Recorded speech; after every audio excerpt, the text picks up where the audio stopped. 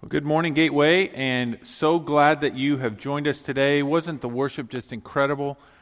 Just an awesome time. My name is Tony Baker, and I am the lead pastor here at Gateway. I'm also very, very excited about the regathering next week. I know it's been a very long time, and Brandon brought that up to you, and we'll be sending more stuff out, but I've just, you should have gotten some emails and information about our safety procedures, our safety policies, the schedule and the phases, and what the government's saying and our response to that, and all that's there. But I'm very excited about gathering just to see you guys, even if it's from a distance, just to see everyone come out, be a part of that. Use your discretion. If you don't feel comfortable, please join us online. We'll continue to be online at 10 and 11:30 next week, but we'll have one live service here with everyone at 10 a.m. next week. Today we start a brand new series called Uncertain, the Church During Difficult Times. The next 5 weeks, we're going to look at some biblical characters who faced uncertain times. The thing we're going to look at is, what did they do, right? I mean, what happened in their life? What did they do? How did they react or act in those uncertain times? But I think even more importantly, we're going to take a look at what God did. What did God do in uncertain times? I've been teaching the Bible for a very long time. I've been studying the Bible for a very, very long time. 40-some years now, I've been in church, Sunday school, under preaching, reading the Bible, studying the Bible. And I wish I could tell you or say to you that this gets easier. And I guess it gets a little easier as you go. But, let me just say the Bible tells us to trust God. The Bible teaches us to trust God, especially when things are bad. But I struggle with that. And I know you do too. We all struggle because when things are difficult, when you're in the middle of uncertainty and you're praying to God and you're asking God, we struggle to trust God, especially in the hard times. It's easy to trust Him when everything's going well, but when things get difficult, it's hard to trust. Why? Because trusting means that I have to wait. It means I have to wait. Trusting means I need to wait for God to move. It means I might not get the answer I want now. We don't like that, do we? I mean, we live in this information society. I can pull out my phone and I can go to Google and I can get just about anything that I want now. I can get answers. I love pizza. So let's just give it a shot. Hey Siri. Hey Siri. Give me a great place to get pizza in Angola. The highest rated option I see is Crosby's on North Main Street in Angola, which averages 5 stars. Does that one sound good? I guess I need to say Angola, Indiana, right? See, I am a pizza connoisseur. I love pizza. And you know how it used to be? It used to be you had to call 10 friends or 20, and you had to ask them, what's the best pizza place in town? And then you had to get them to give 3 stars, 4 stars, 5 stars. I mean, 3 weeks later, you might find out we're the best place to eat pizza, or just go to every pizza place and decide for yourself. But today, I can get on there and just like that, get the best pizza place in town, subjectively speaking, right? Here's where we're at. Immediate results shape our expectations for life. When we can get results that quick, when we can get results that fast, it kind of bleeds over into the rest of our life, and we just want answers now. You remember when you were having trouble with your car, the old cars, now I'm dating myself, back before they had they always had lights, but before they had computers and all that. It used to be, the check engine light would come on and you had to go to a mechanic. Now I can just simply go to AutoZone. They plug it into a computer. I mean, it tells me everything that's wrong. The part, they'll take me in, they'll show me the part, how much. I mean, like that, if you want to, you can fix your car fast. We're conditioned to expect every question, every problem, and even a pandemic to have answers. We're conditioned to get those answers. We look to those who know better than we do. We look to those who have authority. We look to those who have the power to tell us what we need to hear. I know. Google, Pastor, Siri, pizza, check engine lights. I don't really need God to help me find a pizza place in town. Maybe I do. I don't know. Maybe I'm praying about it more, and He'll just get me in my car and just take me there. But here's where the tension grows for me, when the tension of a problem and a need being met meet. When my life is disrupted, when something happens outside of my control, when something happens outside of my sphere of influence and it disrupts my life, we call that suffering. I lose a job. It's not my fault. It's a pandemic. It's not my fault. It's a depression or a recession. I go into financial hardship. I can't pay my bills. I might lose my house. I can't feed my kids. And we suffer. Maybe I lose a loved one from an illness, maybe from COVID. It's out of my control. I feel the pain and the suffering of loss. We lose our health. You get the diagnosis of cancer or some other disease that threatens your life. Maybe someone hurts you. It's called suffering. Suffering without answers creates that tension in our life that we then look to a higher power. That tension in my life is this: I believe in a God who can, but won't. I believe in a God who can, but doesn't. God can fix all my problems. God can solve my suffering. God can relieve the pain. God can protect me. God can get me back to work. God can take care of this pandemic. God can heal. But for some reason, He hasn't. And that tension is created in my life. And when that tension happens, when I believe in a God who can but doesn't, then I begin to doubt. And then I begin to have unbelief. And then I begin to say, like David, "How long, O God? How long? How long are we going to suffer? How long do we have to go through this? How far do we have to go? How many people have to lose their jobs? How many people have to get sick? How many people have to die? How long, God?" When we don't get our answer quickly, then maybe we're tempted to just switch search engines. Have you ever been frustrated with Google and you just closed it down and opened up Bing? I have. Raise your hand this morning if you've ever questioned or wondered if God is good. Listen, raise your hand there at home. If God is good, raise your hand if you've ever said this or thought this, maybe even secretly. If God is good and all-powerful, then why all the bad and suffering in the world? If all the power of God can just fix it, why hasn't He? You're not alone. We've all thought this. We all wrestle with this, and we all struggle with this. But here's something that I know about you, and something that I know about those of you watching, is that this is the one thing about God that keeps you from following Him. For many of you, you've given up on the church. For many of you, you've given up on God. For many of you, you walked away because somewhere in your past, maybe you came to God with this expectation that God's power was just going to take over your life and everything was going to be fine.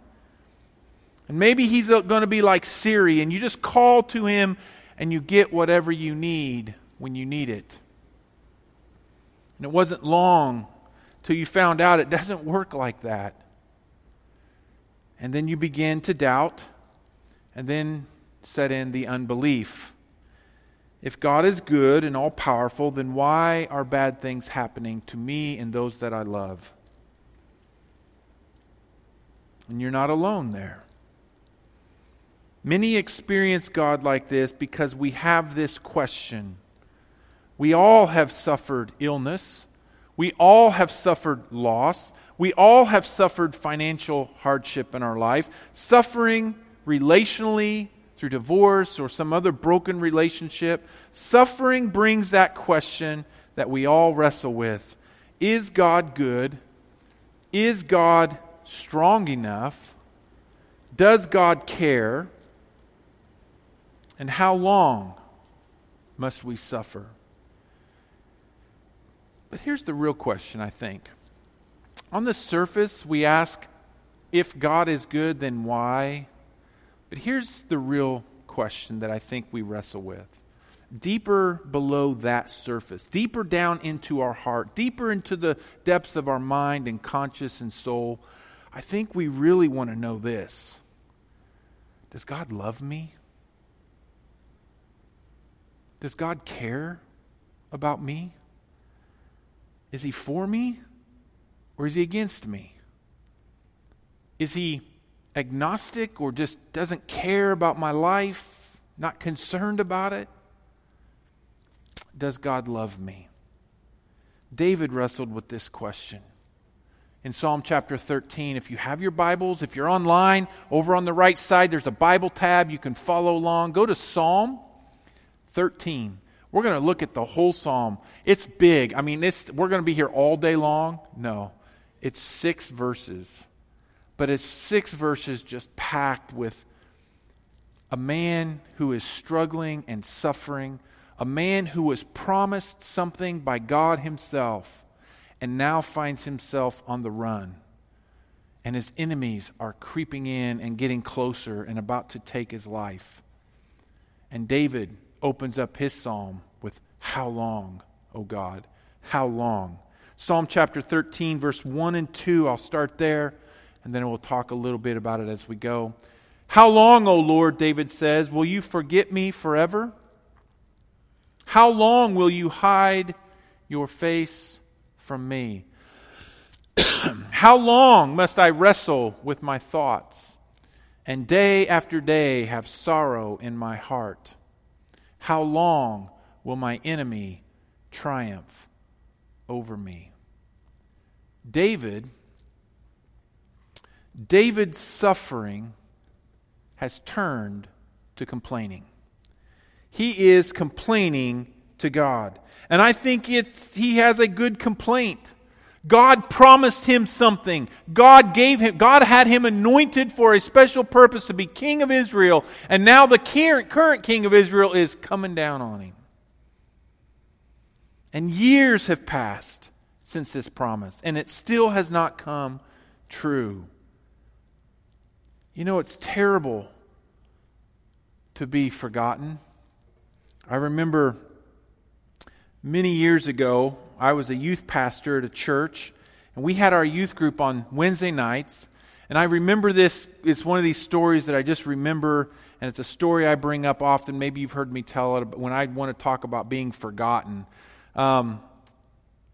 We had our youth group on Wednesday nights. The parents would come, drop their kids off. We had about 75, 80 kids and 100 kids in that group at different times.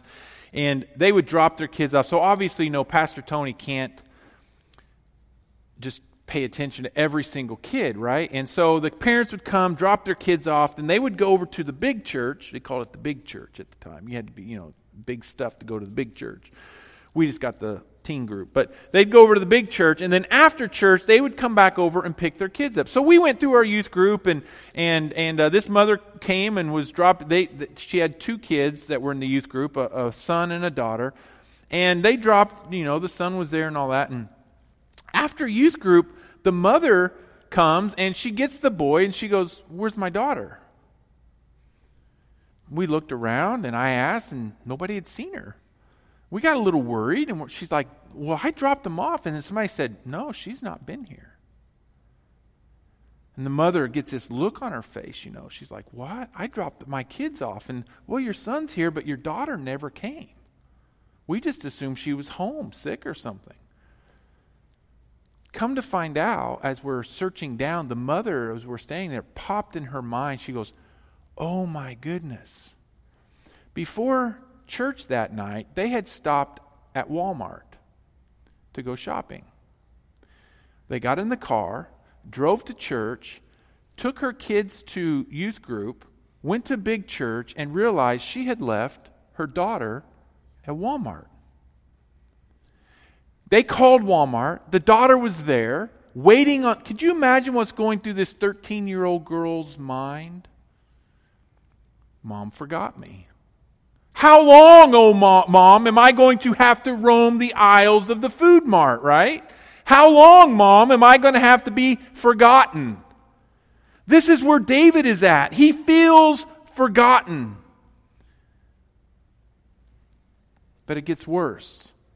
It's one thing to be forgotten, but it feels even worse to be ignored. David says, how long will you forget me? But then he says, how long will you hide your face from me? David is feeling forgotten, and David is feeling ignored. When we are ignored, we feel that we don't matter. We feel that we're not loved. We feel that we're not important. And about right now, David is complaining, God, you've forgotten me and you're ignoring me. Do you love me? Do you care for me? David was suffering and he was complaining to God. And I think it's okay to tell God how we really feel. I really do in these times. It's funny, the other day, we were trying to get some stuff done outside, and the weather was it was last week. It was cold, and wind was blowing 30 mile an hour, and it was rainy. I remember standing there, and I just kind of looked up, and I looked at my family, and I said, really, God? And I was serious. If COVID isn't bad enough, does it have to be 39 degrees in the middle of May? I mean, can you give us at least some sunshine and some warmth? And I just felt that way. Everybody's just COVID everywhere. People's lives are disrupted. Can we get a little sunshine for today? Nothing is more frustrating than believing in a God who is big enough and strong enough and powerful enough, but silent when I'm in the suffering. And I think it's okay to complain to God, but we cannot stay in the complaining. We cannot live in the stewing. We must be stirred to something greater than just complaining to God. Look at verse 3. Look on me and answer, Lord my God. Give light to my eyes, or I will fall, or I will sleep in death. He's saying, I will die. And my enemy will say, I have overcome him. And my foes will rejoice when I fall. David's complaining has now turned to real prayer. David's complaining has turned to real prayer. Complaining is okay, but it doesn't move God and it doesn't change me to where God wants me to be in my life. Reaching out to God for answers, telling Him what is on your heart, not just complaining like David started out. But he says, look on me and answer. I'm here, God. I'm ready to hear what it is you have to say. Help me understand you. Help me understand your will. Help me understand what's going on, or I'm going to die. If I can't be in relationship with you in a way that help me understand, then I might as well die, David is saying. God loves when we step from the complaining to prayer. Prayer is a heart dump. Prayer is a heart soul search. Prayer is a God search. It's a mind-altering thing that we do. In the midst of our suffering, in the midst of our uncertainty, prayer is what gets us to where we need to be. Complaining simply makes life about me. But prayer makes it about us. Complaining makes life about me, but prayer makes life about us, about me and my relationship to God, me and my understanding of God, me and my getting to the heart of what is on God's mind. More than just, here, take care of this. Instead, it's, God, I want to know you. In the midst of my suffering, in the midst of my uncertainty, in the midst of my struggle, I'm not seeing things change around me, so maybe something needs to change in me. Complaining is one-sided, while prayer is a relational conversation that you have with God. David is telling God, I really need you now. I need to know that you are here and that you care. Give me something, some understanding, or I'll die. So David starts the psalm complaining and whining to God. How long, God? How long are you going to... I'm feeling ignored. I'm feeling forgotten. And then he changes in verse 3 and 4 to a real conversation, to the heart of what the problem is. But look what happens in verses 5 and 6. But, after the prayer, he says, but I trust in your unfailing love. My heart rejoices in your salvation. Next verse. I will sing the Lord's praise, for he has been good to me. David's surrender and trust in God is what came after his prayer. David surrendered his life and he trusted in God. It doesn't say God changed his circumstance. It doesn't say that immediately God's power overcame the circumstance in David. It doesn't say that David didn't have any more uncertain days, but something changed in David after his prayer to God.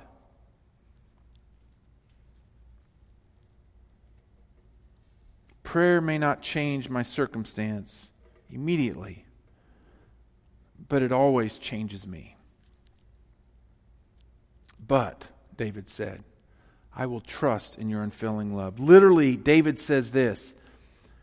He says this, I will place my heart upon you because you love me at all times. Even in the middle of your job loss, even in the middle of your health crisis, even in the middle of your loss of a loved one, even in the middle of a COVID pandemic, God loves you at all times. So what are we to do?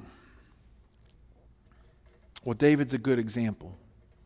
We need to trust God in our suffering and not just trust God to end my suffering.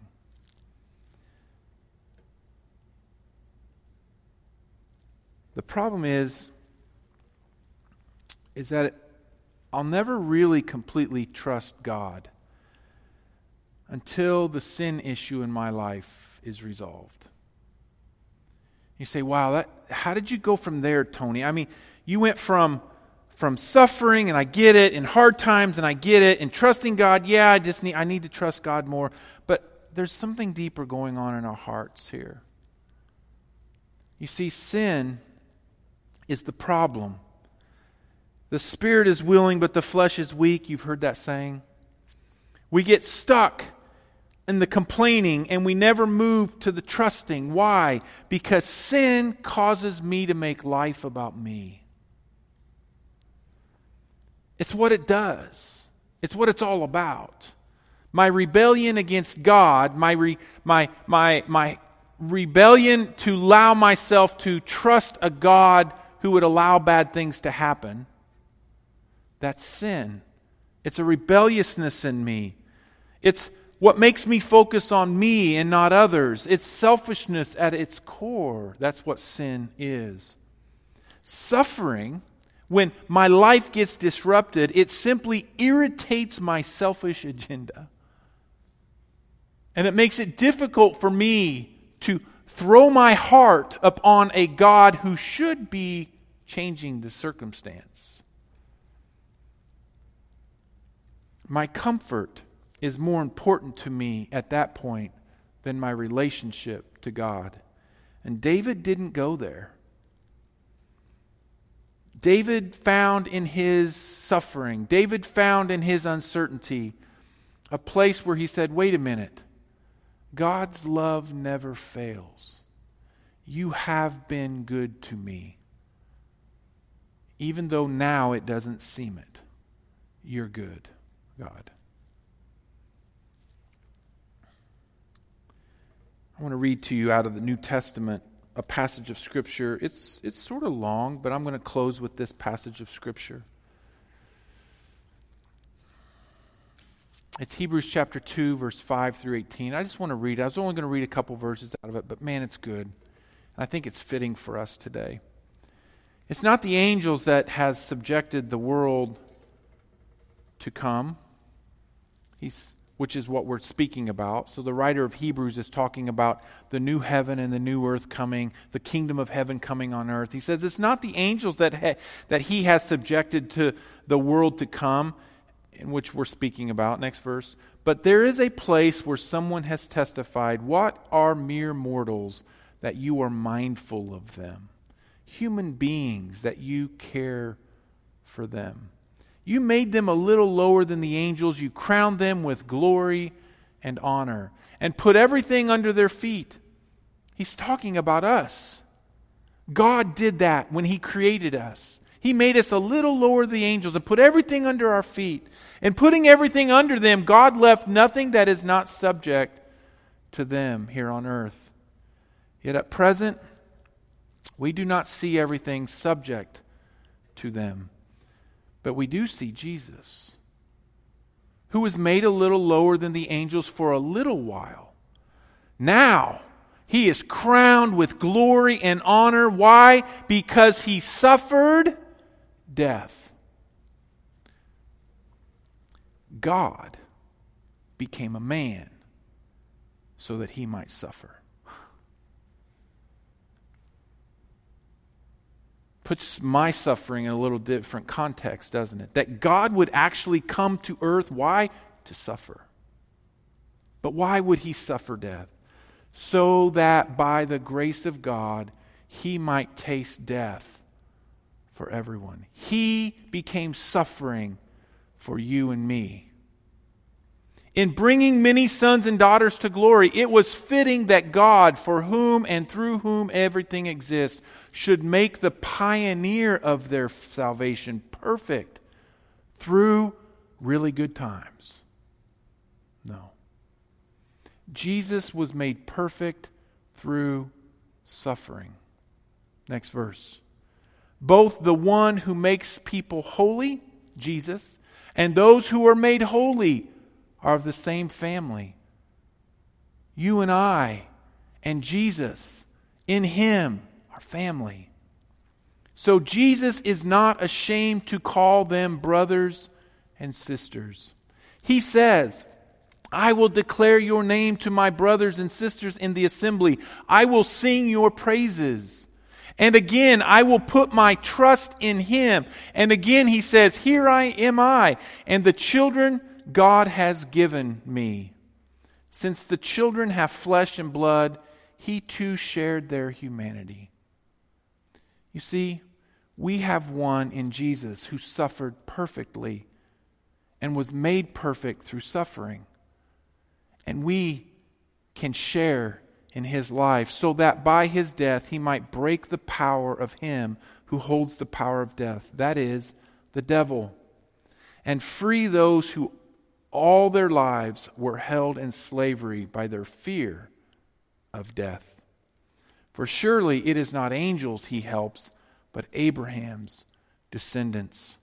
For this reason, He had to be made like his brothers and sisters in every way, in order that he might become a merciful and faithful high priest in service to God, and that he might make atonement for the sins of his people.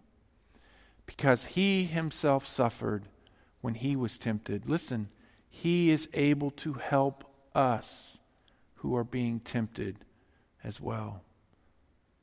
We see in David's prayer, David surrendering his heart and life to God. David gave his heart and life to God. He suffered just as Jesus suffered. Listen, when uncertainty comes in life, in uncertain times, it is not necessarily God's power to change my circumstance that matters, as much as it is his unfailing love that changes my heart. I can't tell you why God has not changed the circumstance we're in. I cannot tell you why we're going through this pandemic, or why people are getting sick, or why people are dying. I can't tell you why. But I know this, that in Jesus we have one who has suffered for us. He was made perfect through his suffering, and we are tempted. When we are tempted, we have one we can go to and trust and obey and put our heart, in his hands. I want to challenge you today to trust God in these times, to begin to do everything that you can in your power, to pray that God would heal our land, to trust in God's power because he is all-powerful, but also to understand that it's not necessarily God's power that changes me, because he doesn't force himself on me, but it's his unfailing love that changes me. David found that to be true, and so can you. Let me pray for you. We're going to sing a song, and what I want you to do this morning is just trust God. This is an incredible song as the worship team comes. Here again, if you listen to the words, it fits David's life, our life, anyone who has suffered or been in times of uncertainty. You can be certain today in knowing that God loves you. Father, I pray right now for those that are watching as they listen to this song that, Lord, they would respond by simply dropping their heart into your hands, that they would seek connection and relationship with you, that, God, they would know you better, even in the midst of suffering and uncertainty. They would know you better. In Jesus' name we pray.